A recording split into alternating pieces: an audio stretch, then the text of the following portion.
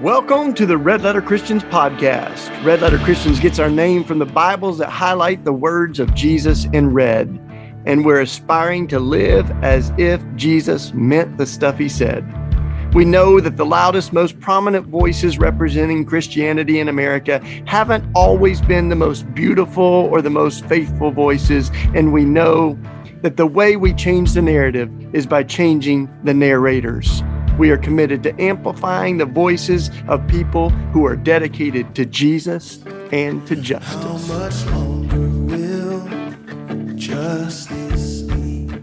And thanks, y'all, for joining us. So let me introduce Chris Lahr, who's going to run the conversation tonight. It's going to be a great hour together. So Chris, got so many stories, I don't know where to start. But we went to Eastern University together. Actually, Chris is one of the first folks that started taking me outside the suburbs of Philadelphia and down into the streets and into the parks and meeting folks where they were at, sometimes in alleyways or under the bridges, and people that changed my life, folks that really, in a lot of ways, helped give birth to the Simple Way, the community that Chris and I both helped shape over the last 25 years. So we've been friends with a lot of stories, and I think to start with, he's out in Fort Wayne, Indiana right now. And I think what you're going to hear tonight is also about the importance of place, like a theology of place, an idea of like going, let's not just talk about like what the scripture meant 2,000 years ago, but let's talk about what it looks like to live this out in our time and place. And you look at all these proper nouns in the gospel, like the towns, Capernaum and Nazareth and Bethany and these places, and they were real places. And in fact, I went to Capernaum, Chris, you might have been there too. I don't know, Sharon, if you've been there, but it's like 400 people live there.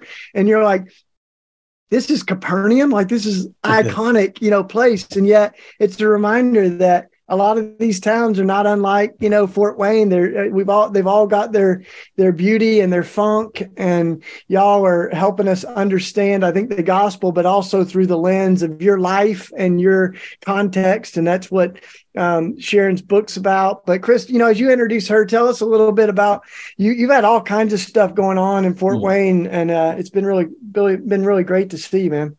Well, it's been very interesting because, I lived in Philly for almost 20 years. And I love Philly. Never thought I'd leave Philly. And, people don't go to places like Fort Wayne on purpose. You know what I mean? Like God called people to Fort Wayne. People go to California like, hey, I'm going to California, or I'm going to go to, name your spot. But they don't go to Fort Wayne unless you get called by God. And then that's the theme that I see going throughout. And at first, it's just like, oh, you got to be kidding me. But this place is great. Like it's bigger than Capernaum, but it's really been a place that we've really developed some really good friendships, and it's really been surprising, because I did all that work with Timoteo in Philly, and I love the football and things like that. Here, I've been working with a local school called Southside and a local organization called Alive Community Outreach. And we've been working with youth to bring about peace. They're called the Peacemakers. And so we've been working with them to bring about a peaceful environment in the schools. And they're making such an impact. These kids are amazing, right? I mean, they're making such an impact that this district is seeing it, and they're beginning to want us to bring it to all 5 high schools. And then we had a little movement happen amongst the elderly here. We call them the Peace Grannies and Grampies.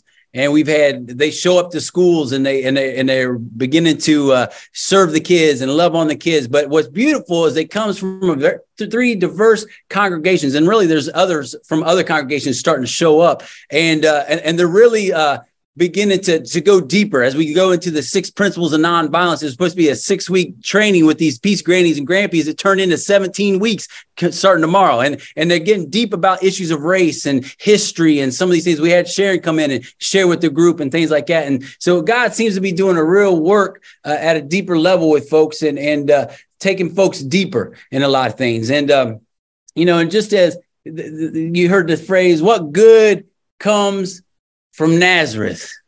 Some people may say, well, what good can come from Fort Wayne? And I'd say Sharon Tubbs is one of those goodness that's happening. Like I was, I'm doing some studies and I'm doing the histories of Fort Wayne in the area and kind of looking at historical racism, how it shapes contemporary racism and understanding of that. And my wife, she got me this book. I think it's on Martin Luther King Day. They Got Daddy.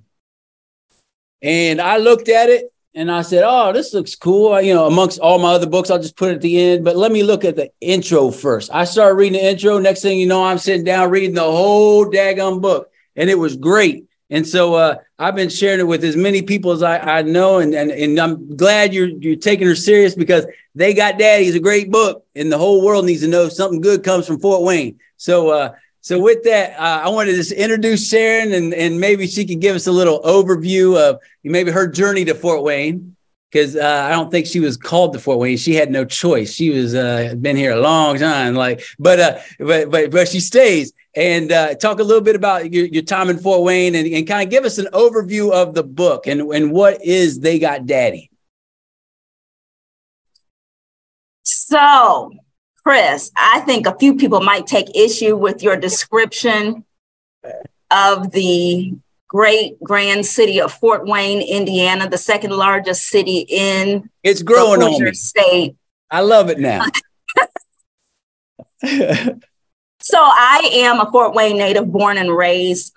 However, I left the city and left the state after graduating college with a degree in journalism, and so left to pursue my career as a newspaper reporter and editor, and actually was called back by God. From where? Where did you go? From Florida. Yeah, and where did you go other than that? Philly, Philly, New Jersey area. Yes, I know that's your thing. That's your thing. Yes, I know. God calls South people Jersey because they just want to stay. You know what I mean? So sorry about that. Yes. So I've been in both places, right. And that's pretty much how I lived out my adult life. But I want to say, we're saying this now that a lot of people don't feel called or don't feel excited about living in Fort Wayne. But one generation previous to me, my parents actually did yearn to come to Fort Wayne from the South, doing what was called the Great Migration. Mm-hmm. There were so many people of color, African Americans, who migrated to the Midwest, to cities like Fort Wayne, and to the West and to other parts of the North from the southern states, theirs being Alabama. And that was how I got to Fort Wayne, because people did want to come to Fort Wayne. And I'm sure there are many people who have been born and raised here and love the city and are coming to the city. So we know all of that was in jest. But the book, They Got Daddy, came to be because I was wondering about some of the things that happened in Alabama concerning my grandfather. And I wondered that as a young child. It started when I was on the couch with my mother, and we were watching the news right here in Indiana. And a story came on the news with some Ku Klux Klansmen. And they were parading across the screen because they had gotten some kind of a permit to march in some area of Indiana. And I was a little girl in elementary school, and I wondered, okay, how does that still exist? I had seen the KKK in documentary films and those types of things. And I had white teachers at my elementary school whom I liked, and counselors and white friends in class. And I couldn't believe that those folks were still around. And I asked my mother, what's up with this, basically? And she said, yes, they're still here. In fact, they got daddy. And so that phrase never left me, because I wondered what that meant, what happened to my grandfather. Make a long story short, what happened was he had sued a white sheriff's deputy in 1954, Alabama, after the deputy T-boned him in a car accident. That accident left my grandfather lame in one arm and unable to work as a well driller, which was his main source of income. He was a well driller, a part-time preacher, and a sharecropper. The well drilling, of course, was where he got his income to support the family of 13 children and his wife, Margaret, as we call her, Big Mama. And so he sued for damages and never was compensated. And so the day before trial for the civil case, he was kidnapped by white supremacists, which I'm pretty sure were the Klan, because they had a heavy presence in Uniontown, Alabama at that time. And so my journey in researching this book was basically a journey to learn more about my grandfather, what happened to him and why. And so that is the content and the context of They Got Daddy. Okay. So on page 24, you said, Granddaddy's accident took me on a journey to discover not just the truth of his story, but in essence of my own. How did the struggles that Negroes faced in the mid-20th century segue into my own battles as an African-American woman in modern America? Can you expound on that and even talk about how you structured the book? I thought was really good. Yeah. Yeah. So when I started writing about my grandfather's story and researching it, even before I started to write, I began to realize that when I was writing his story, so many things came up about my story. It just began to make me reflect on some things. And there were moments while writing his story that I would just find myself in tears, thinking about some instance or some experience that I had, maybe a microaggression growing up, or some moment where I felt inferior, or I felt the pangs of racism in my own life. And I knew that I would have to not only tell his story, but tell how that story lingered from generation to generation, how that story impacted his children, my mother and her brothers and sisters, my uncles and aunts, and how that lingering racism filtered down to me. And so that's what I meant when I was telling his story. I began to see that his story was also my story in ways that I hadn't imagined at first. I didn't really know my grandfather that well. He died when I was 7 years old, but before he died, my memories of him were of him having dementia. And so he had dementia. He had this arm that was hanging limp at his side that he couldn't use. And so he was somewhat of a scary figure to me as a small child. And so I wanted to know him. And as I began to know him, I began to even see some parts of him that were inside of me, and some of the fears that he experienced in terms of white supremacy and racism, and feeling how people thought we were inferior regardless of how we saw ourselves. I began to see some of those things in myself. Right. So I think that kind of builds on this whole notion of cultural trauma. Yes. Right. And the ability the history and cultural trauma is rooted in history. And so you say that cultural trauma describes the lasting effects of racism on African Americans. And then you quote Jacqueline Clemens and said, when we consider that we are not only walking around with our own lived experience and traumas, but also those of our ancestors, we must slow down, take a hard look at our past. To truly heal, we must address the cultural trauma that has always been there, shaping perspectives from birth. Can you share more? What do you mean by cultural trauma and expound on that a little bit? So cultural trauma is the traumatic event and the after effects that a group experiences. So in this instance, African Americans, the cultural trauma experienced from the aftermath of slavery. We like to say, or some people like to think and to say that, that was in the past and it doesn't affect us anymore. But it most certainly does, because our ancestors, their bodies adjusted to accommodate, to deal with the traumatic effects of slavery. And so when that happened, the responses that they used to cope, that was passed down to the next generation during childbirth.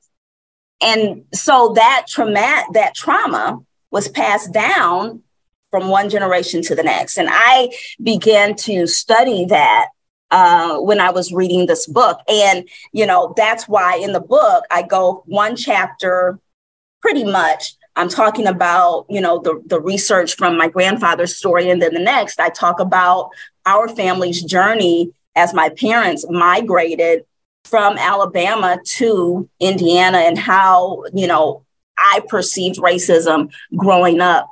So all of that is interconnected.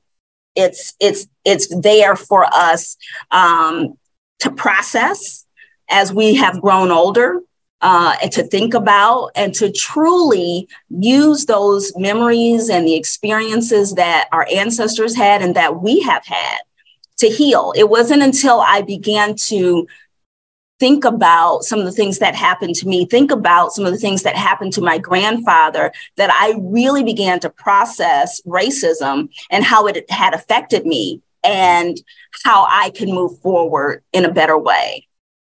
Yeah, and it makes me think this whole notion of trauma, racism and trauma.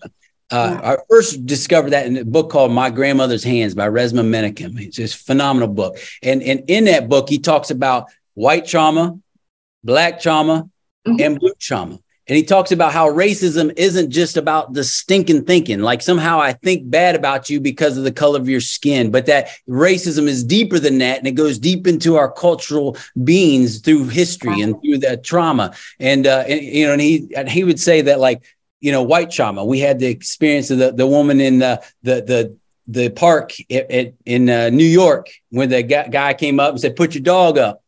And she freaked out and she goes, "There is an African-American male coming out. All he did was say, 'Put your dog up,' because that's the law." You know what I mean? And she freaked out. And it's almost like he talks about that kind of thing as, maybe she was in a place of vulnerability because she's in a park by herself. But then she starts having these these images, and that cultural trauma led to those overreactions to the point where she has to apologize and things like that. And then so I also think, he talks about Black trauma. And I think of George Floyd and how, like, when, a cop comes to me, he says, "Give me your license and registration." They did it to George Floyd. They came in with a gun. And you see the video, he come up with them, and immediately that triggers that cultural trauma where now all of a sudden he's in a fight, flight, or freeze mode. And people are like, well, people would just listen to the cops. But if you have that trauma, some people are going to fight, some people are going to flight. And so that's why there's the shootings and things like that. And then with the blue trauma, he talked about how Philando Castillo, like he came up and everything was cool. The cop was cool and everything until the man said, "Hey, I have a gun."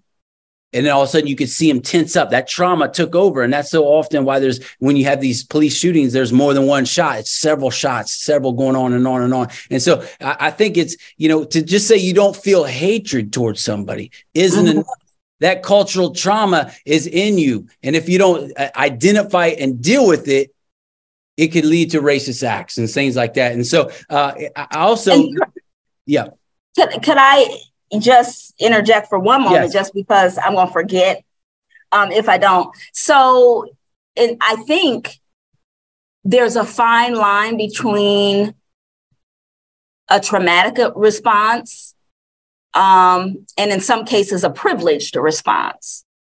So for instance, when you're talking about, and I forget the name, the woman in the New York park and the guy with the dog and all of that.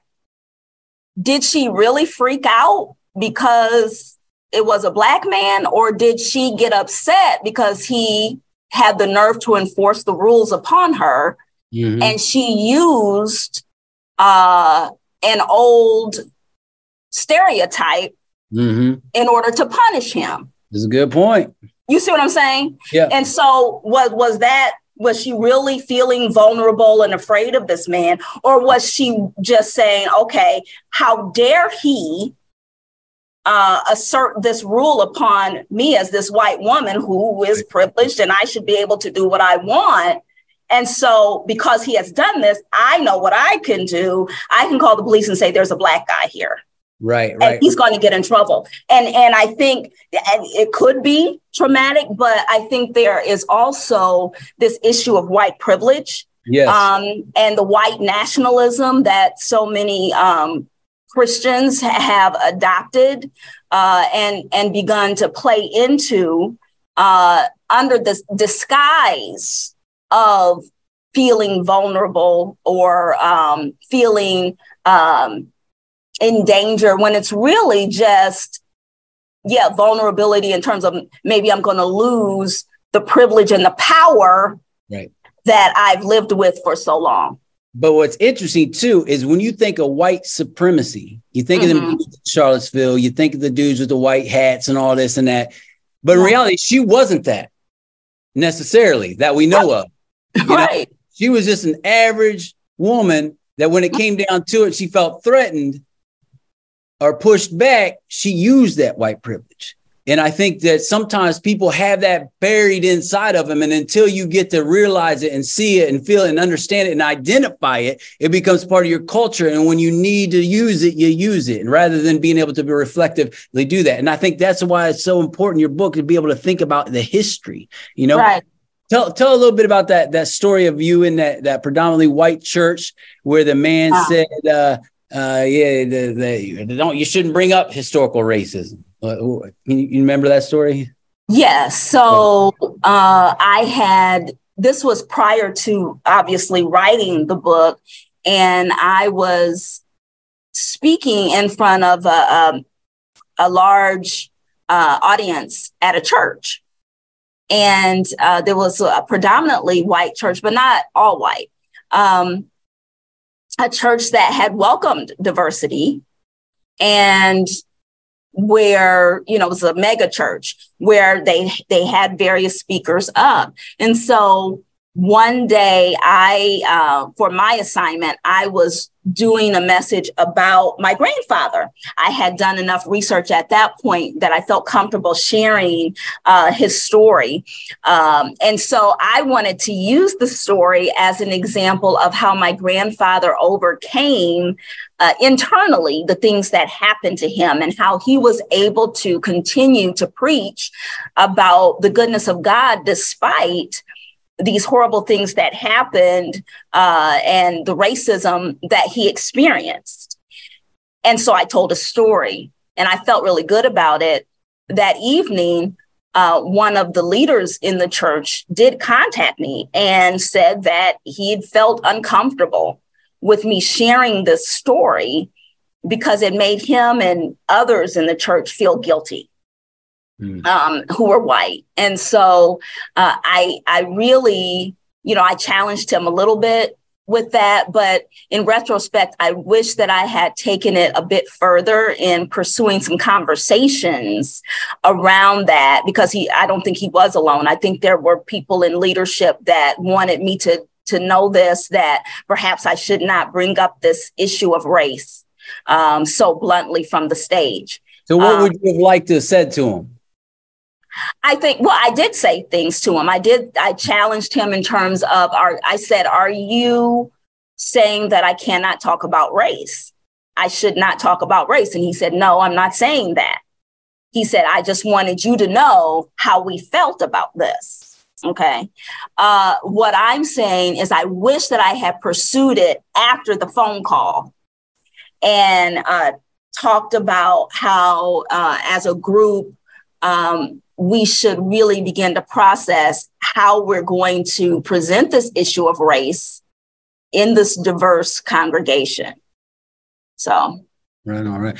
Shane did want me to tell everybody, if you have any questions for Sharon, to go ahead and post them in the meeting chat room, and we will do our best to get to them.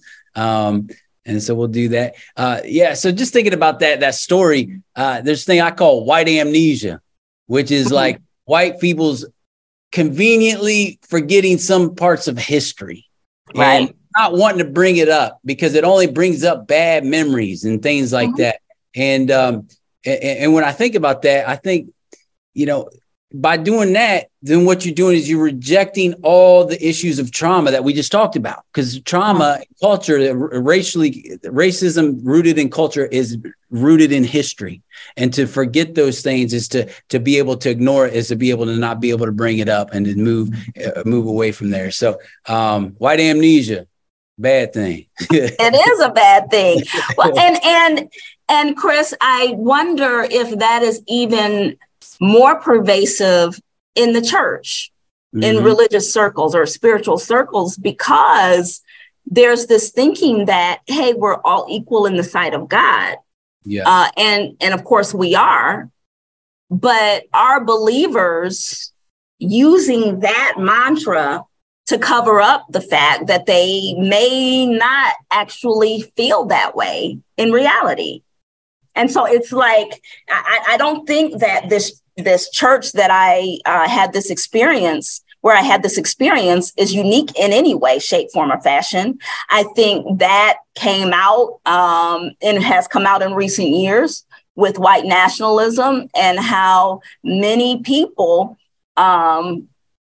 began to embrace perspectives that at one time would have been seen as racist. But now it's just fact. And I think that this idea of white amnesia can be more acceptable in white church circles, because we can say that we love everyone because that's what God tells us to do, when in our hearts, it's not actually true. Right on. Let's talk about faith for a little bit here. Faith and forgiveness. You wrote, God's promise of human equality prevails, even as history repeats itself with white supremacists again gaining credibility in America. The value of Black lives seem to be minimized, and immigrants of color are shunned by nation itself founded by immigrants. Israel Page's experience allows us, to understand how the loved ones of 9 Black murdered in 2015 at a church in Charleston, South Carolina, immediately forgave the proud racist shooter. Of course, they forgave him. They needed to forgive him. We all do. Talk about kind of faith and forgiveness and how it relates to this in your book. Why do you mean we have to forgive? Like, I think, if we don't forgive those sins and those ills from the past, it becomes bitterness that festers within us. So forgiveness is a must. But that doesn't mean that we forget. Right. And that's a crucial point. Forgiveness does not mean that I don't acknowledge what happened. And so again, I think that too often in Christian circles, the idea that we just need to forgive and move on is used as an excuse to hide, to circumvent the pervasive racism that is apparent still yet today. And so, yes, we want to forgive. We have to forgive. Those people in Charlotte had to forgive that racist person who came in and even killed their relatives. But that does not mean that we don't acknowledge that what happened was purely racist, and that is happening and increasingly occurring in our country today. And when I say increasingly, I don't mean more so than in the 1920s, but certainly it feels like it's beginning to be embraced more openly in our nation. So I just want to make that point, Sharon, and say that one of our core leaders at Red Letter Christians is Reverend Sharon Risher, who her mother, Miss Ethel Lance, was killed in that shooting, and her 2 cousins, her family members. And we did her book during book club. It's called For Such a Time as This. And she's probably watching. She watches a lot of our book clubs, but she talks about that, the how complex forgiveness is. And she said, I forgave Dylan Roof not so he could sleep at night, but so I could sleep at night, and so that hatred didn't define me, right? That I didn't live into that revenge and resentment. That it's powerful. And she talks about how offensive it was when she heard her own sister say it earlier than she was ready to forgive. Right. So I just thought it's powerful, because there's a lot of, I think, really important talk about especially Black forgiveness, and how quickly we want to look for folks just to forgive and forget, like you said. And there's a lot of people that are more concerned with the forgetting than the forgetting. Yes. So thanks for that. Yeah.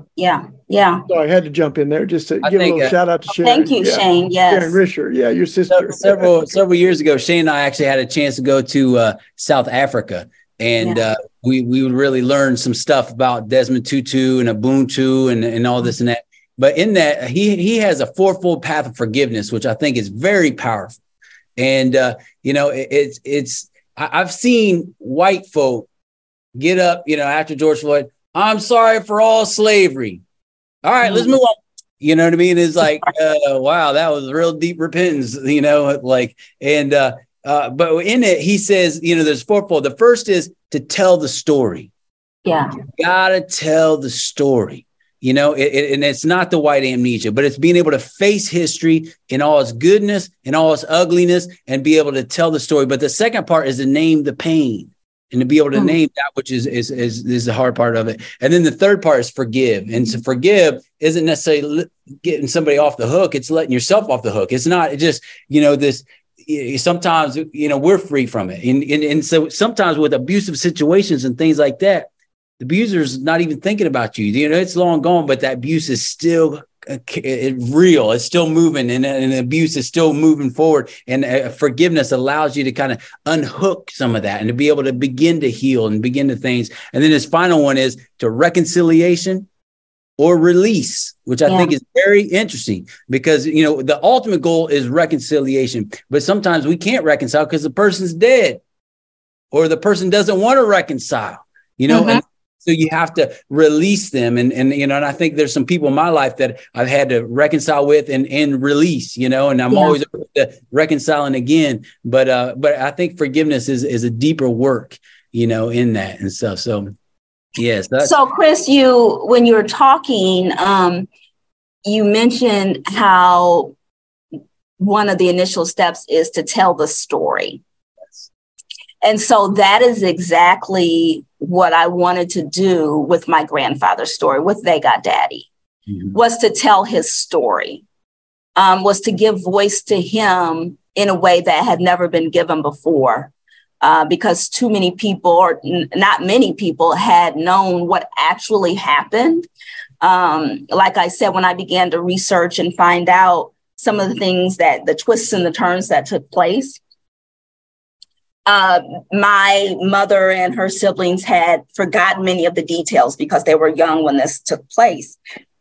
But it is a story. Every family has a story. It may not be this story, but there's some story in the family, many stories in the family that deserve to be told to the next generation, deserve in some instances to be told to the rest of society, to bring voice to those who went before us. And so that's what I tried to do here. And it's so moving that in telling my grandfather's story, I've had many people come and talk to me about how his story gave rise to their eagerness to tell their own stories and to acknowledge some of the things that they experienced and to really begin to heal from that. I had someone talk to me about being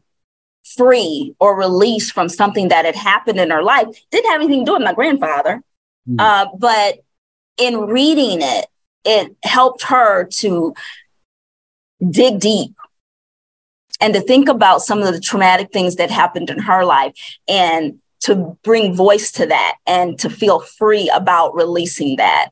And so I think that's what They Got Daddy has done for me and has done for others. The they in They Got Daddy are people that I don't know. That's the they. You know how everybody always says, they did this and they did that, and they mean either the government or the white man or whoever the they is.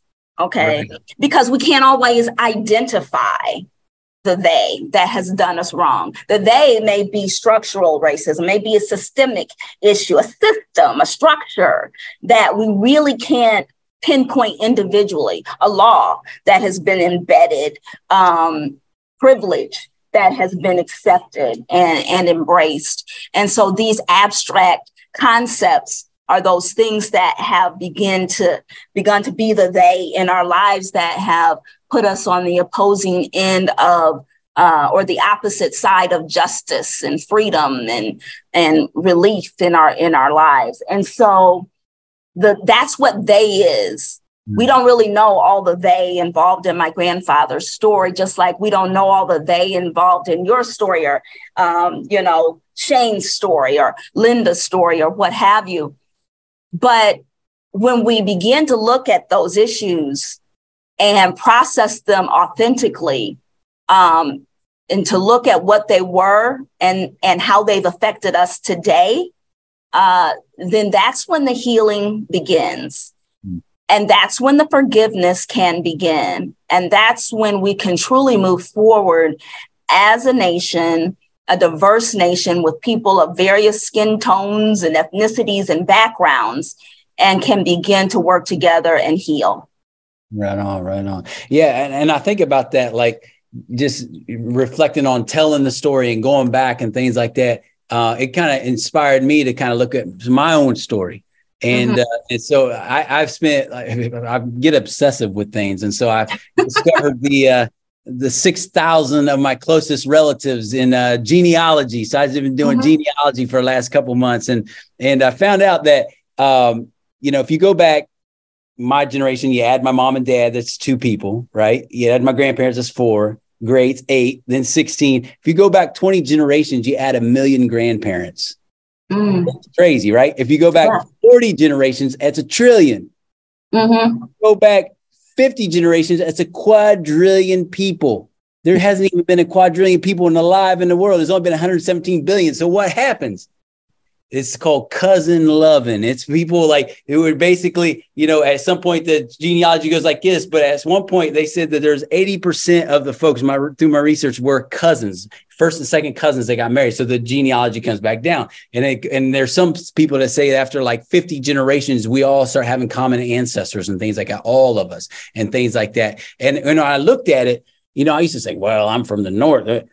I'm from the north. I'm from the south. I had people that fought in the southern part of the war, people that fought in the northern part of the war, from every war there was. I was from all these countries and things like that. And it really caused me to step back. I literally had family members that had slaves. And then I had others who were Quakers that were abolitionists. And, and so like really everybody is all of us, and it really helped me realize that people are humans. You know what I mean? And that gives me a little bit of grace for folks. But at the same time, it doesn't keep me afraid to look into history and also be a truth teller, because we're all created in the image of God. No matter how funky we get sometimes, we still created in the image of God. Let's see. Shane said we got 20 minutes left. We may try to get a question or two. So if we have any questions on Facebook or anything like that, feel free to shoot them this way. And Chris, one thing that I really found interesting while writing this book, I talk about what happened to my grandfather and how that lingered and filtered through the generations. I also talk about some of the happy times, because I think that I know that African Americans have persevered and become a strong people because of our ability to bond together and overcome a lot of the racism that we have felt internally. And, we've done that through family reunions and, close-knit relatives. When I was younger, I spent the night over at my cousin's house and, all of those things. And so there was always family story. There were always family stories that were passed down and talked about in front of funny stories. And a lot of that had to do with religion. And so my grandfather, as I said, was a part-time preacher. And my grandmother was the first lady of the church in Alabama. And I talked in the book about some of the religious traditions in the Black church. And I have found that a number of people often Caucasian and white brothers and sisters have talked to me about, wow, they didn't know anything about that, and how the book kind of was an inside look into some things that they didn't understand, like shouting in the church. And so in, Baptist circles, in some Pentecostal circles, women might shout during a church service. Could be a happy shout, could be a shout of anguish. And I remember with my mother being an usher in the Black church, when women would shout during the service, and it might be about something that she was going through during that time in her life. And the women in the church and the men in the church knew to rally around that person, and that they might be going through something, and to pray for that person. And that's something that is not as prevalent in today's churches that I have seen, although it still exists. But these were behaviors that people of color adopted to cope with the pressures of living in an oppressive society, with the pressures of, economic distress, social distress, all of those things that began to compound and to weigh on women and men in their lives. And they might express that through a shout in church. And so church became this, not only a place to, learn the word and to sing to God and worship, but it was a healing center in the Black community. And so I wouldn't say that it's that still today. And that can be a controversial concept, where the church may be losing its power or its stance. But then people may say it's not as necessary as it once was. But I mean, these are all things that, people of color use to cope with the racism that we've been talking about. And the church was a central part of that. Yeah. We do have a couple of things in the chat. One, Shane said, when you see Chris dance, he grew up in a white evangelical church. Don't laugh at that. That is not funny. What in the world? That is quite funny. What in the world? It's craziness. All right. And then, so a question though. One question is that what are the best methods that helped you in the documentation of collective familial memory that worked more than others? Also, how do you select which narrative to put into a book or a platform and which ones to leave out? Okay. So the best methods to collect the information from family. So I would say me having started out as a reporter, a newspaper reporter, I began to actually use some of my skills as a reporter and some of my training there, which was to talk to my uncles and aunts. That's where I started with trying to find out what happened with my grandfather. So I started with this oral narrative from them, and then used the bits of information and factoids that were in their stories to do actual research to find dates, and then look at newspaper articles. And so I began to ask them and to talk to them as if they were, interviewees. That people that I was interviewing, asking them questions that were broad so that they could kind of tell me what they felt without, just giving a yes or no answer. There were many things where I didn't know what I didn't know. And so giving them the space to really talk and share their experience back in the day was crucial. It's something that we don't do a lot of these days. In fact, I would not have done it had I not been researching this book. And when we don't do that, interviewing and talking to our older generation, we lose a lot of the history that is beneficial to us today. So I interviewed them, talked to them, and used the information that they gave me to do the research and to gain facts about the story. What was the second question? Oh. See, Chris grew up in a white. No. How do you select which narratives to put into a book or a platform and which ones to leave out?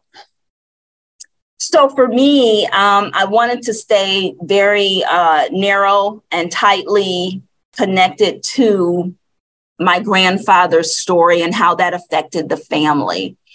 So there, of course, are many more stories that my family has and that we could talk about. I wanted to stay within a certain time frame from 1954 through 1959 and with his story. And then, as I said, in the format of the book, I talk about my story, which began with my parents' migration. So in my story, which kind of interchanges with the chapters about him, I started with their migration north and them meeting one another and, went toward my discovering what his story was. So in my case, I used the time frame, a timeline to narrow down which stories were applicable to what I was writing.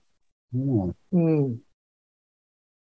was going to jump in. There's been a few conversations that we've had and a few comments about, it's a little outside the scope of your book, Sharon, but I think you stir this question is there's the importance of learning the history and other people's history that might be different from ours. There's this whole thing about the truth setting us free, and there's this battle over the narrative and how we tell history right now in our country.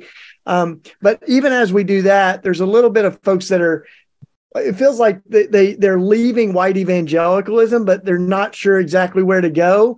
And the historic Black church has been such a safe place for people of color, for African Americans in particular. But and so it's like, for folks like that are leaving white evangelicalism, is that where, there's some people that say, take care of your people. Like, we didn't vote for Trump. The 80% of white evangelicals did. Like, Black women have been the moral conscience in our country. But, I think there's a lot of folks that are trying to find their way, and they are trying to engage the toxic versions of kind of distorted Christianity. It's a lot of what we're doing at Red Letter Christians. But when it comes to finding a vital spiritual community, finding a place that's got life-giving preaching and that doesn't offend you. There's I think a lot of folks that are looking for that, and I don't know if you have thoughts on that, but that comment's come up a couple of times. Well, I think that there definitely are those life-giving spiritual communities out there. And I think that many churches that may not be there yet are poised to get there. So, for instance, the church that I mentioned, not in Indiana, but the church that I mentioned earlier where I had given that message and there was the leader who called me afterward and whatnot. I truly believe that church was poised to be better in terms of race relations. It just wasn't there quite yet at that time. And so that was what I was saying in terms of wishing that I had pursued a greater conversation. So I definitely think and believe that there are places to go that are embracing the idea of diversity truly, and that are not shunning people of color by, and I don't say shunning people of color like there's a church that's saying, hey, no Black people allowed. But if you embrace racist policies and don't condemn racist talk, then you're effectively shunning those Black people that are in your pews who now feel marginalized and betrayed. That happened. That I know that there are people who feel and have felt betrayed in evangelical churches. Not that anybody got up and said anything themselves, but just by their practices where they did not condemn racism outwardly. So Go ahead. I'm sorry. No, that's good. That's really good. And I don't want to get off track from you and Sharon, but I thought, Chris, you might have some thoughts on that going back to Fort Wayne too, because you and I have both been in congregations where as white folks were a minority. But there's also a lot of like multi-ethnic churches that are multi-ethnic on stage, but their leadership structures and everything else are really white. So it's not just about what you see, but it's like, you got any thoughts on that though? I think you go a lot of different places, it seems like, to try to find that sort of spiritual community and to meet friends like Sharon, right? Yeah. Martin Luther King said that 11 o'clock on Sunday is the most segregated hour in America. And I say that that's so segregated because it's segregated like that throughout the whole week. They're really, people are disconnected. We may rub shoulders, work together, or see each other, but we're not in authentic relationships with each other. And so I think that unity in the church should not start on a Sunday. I could care less about integrated church. I want to see Monday through Saturday integrated first and authentic relationships being built first, and then watch Sundays take care of themselves. And I think that's one of the things I've been a part of is this group of elderly folks, peace grannies and grandpeas kind of getting together. We're from 3 different congregations. We have 2 from United Methodist churches that are predominantly white and the AME church predominantly black. And it's not just serving together the kids at Southside, but they're really developing authentic relationships with each other. And we literally had meetings at AME where AME folk were able to tell the story of how the AME church was birthed out of racism in the Methodist church. So we're able to do history telling without bashing and without telling, and be able to hear each other's stories and stuff like that. And that's happening on Tuesdays, and then we have serving the kids on Wednesdays, and we're doing, book studies on Monday. And, we have different things that were happening, and we begin, and Sundays will take care of themselves with that, I think. And let's see. Okay.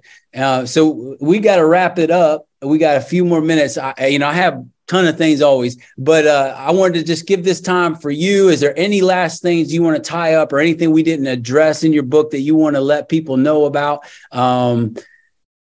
in particular? Well, there are just so many different. Yes, there is. Things that could be talked about with the book. I just want people to know that we all have a story. This is the story that I unearthed in my family. And I think it's an applicable story for this time and where we are in our society now, because there are so many things that happen in our world and in our lives. Microaggressions. I talk in the book about, being chased out of Fashion Mine, a store in here in Fort Wayne.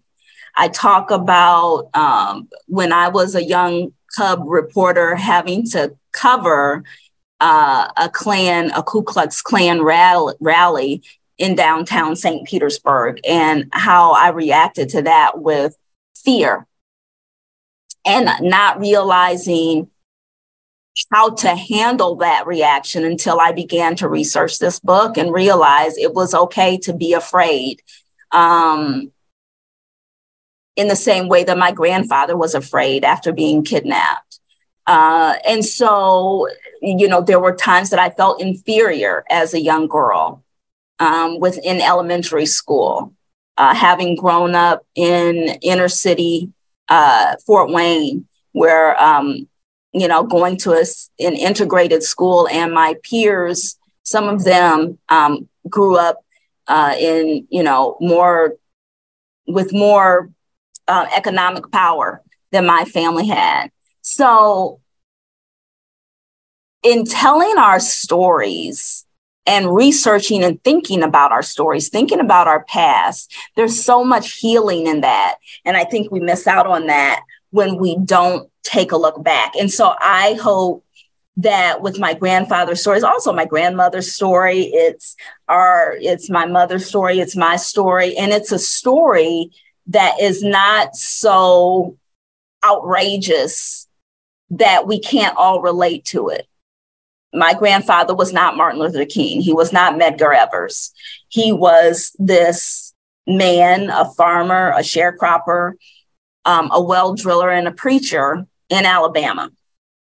And who would have thought that the trial that he went through, the thing that he went through, is something that would be told in a book in 2023, and that so many people would be able to relate to it, be they relate to it on the side of a person who experienced trauma or racial trauma or cultural trauma, or maybe they're a person who related to it on the other side, where they have a history of white privilege in their families, and they can begin to see the impact of that. Mm. Or maybe they're just living today and not realizing their family history, but they live today and they see a nation where so much division is rampant in our country, and how we react to things and how we express ourselves, and the racism that is beginning to be embraced in so many areas, and they want to do something about it. And this brings that home to them. Mm-hmm. So I believe that the story is a healing one for anyone who reads it. Right on. So just to kind of conclude, on the last page, you write, now these same stories, like ours, come alive again, not for unnecessary shame, but because they are a leavening agent for healing. The kind of healing that serves each of us when we process the truth of our history. With true healing, we expose true struggle and overcoming strength. We rest in humility and cherish accountability. And through our success and our failures, we are girded by the sustaining power of faith. And I guess I just want to encourage everybody like that to tell your story, no matter how ugly it is. You know, because we're all part of the human family. And it's important for us to tell the story. If we're going to truly work towards reconciliation in our communities in all its forms, we have to be willing to face history and to tell our stories and to listen to other people's stories, and to also have grace and persons for them. So how can people get your book? I want to plug this, John. They Got Daddy. Buy it. If you haven't gotten this yet, what are you waiting on? This is a great book, and it really, hopefully it'll stir you to be able to tell the story and to be able to move us all in a closer to each other and in relationships with each other. And do you have any socials or anything like that, how people can reach out to you? Sure. I have a website, SharonTubbs.com. It has a link to purchase the book. You can also get it on Amazon or through the publisher, IU Press. So I'm on Facebook and Instagram, although I'm not good on Instagram. So. Well, thank you, Sharon, for the gift for the gift of you, but also the gift of this book and for telling the story. And I hope we get to see more of you at Red Letter Christians. Any way that we can be one more little platform that amplifies your voice, we're all better off. So anytime you want to write or throw out an idea, but this has been a gift. Thank y'all for listening in. Thank you. We'll keep following Sharon Tubbs. So get the book, go to her website and you can get it there. Follow her on all the socials and join us next month for book club. Chris, you sending us out, or is that the send out, man? You send us out, bro. Go ahead, send us out, bro. Thank you so much for having me. Yeah. Yes. Thanks for having us. Yes. God bless you. Absolutely. Bless everybody. We hope you've enjoyed this episode of the Red Letter Christians podcast. Too often, Christians have used our faith as a ticket into heaven and a license to ignore the world we live in. But at Red Letter Christians, we believe our faith is not just about going to heaven when we die, but also about bringing heaven to earth while we live. For more information on Red Letter Christians and upcoming events, additional resources, you can go to the show notes or our website, redletterchristians.org. You can also support Red Letter Christians by giving a one-time donation or becoming a monthly sustainer. Just go to our website and click the red donate button. Thank you for being a part of this conversation and for being a part of this movement.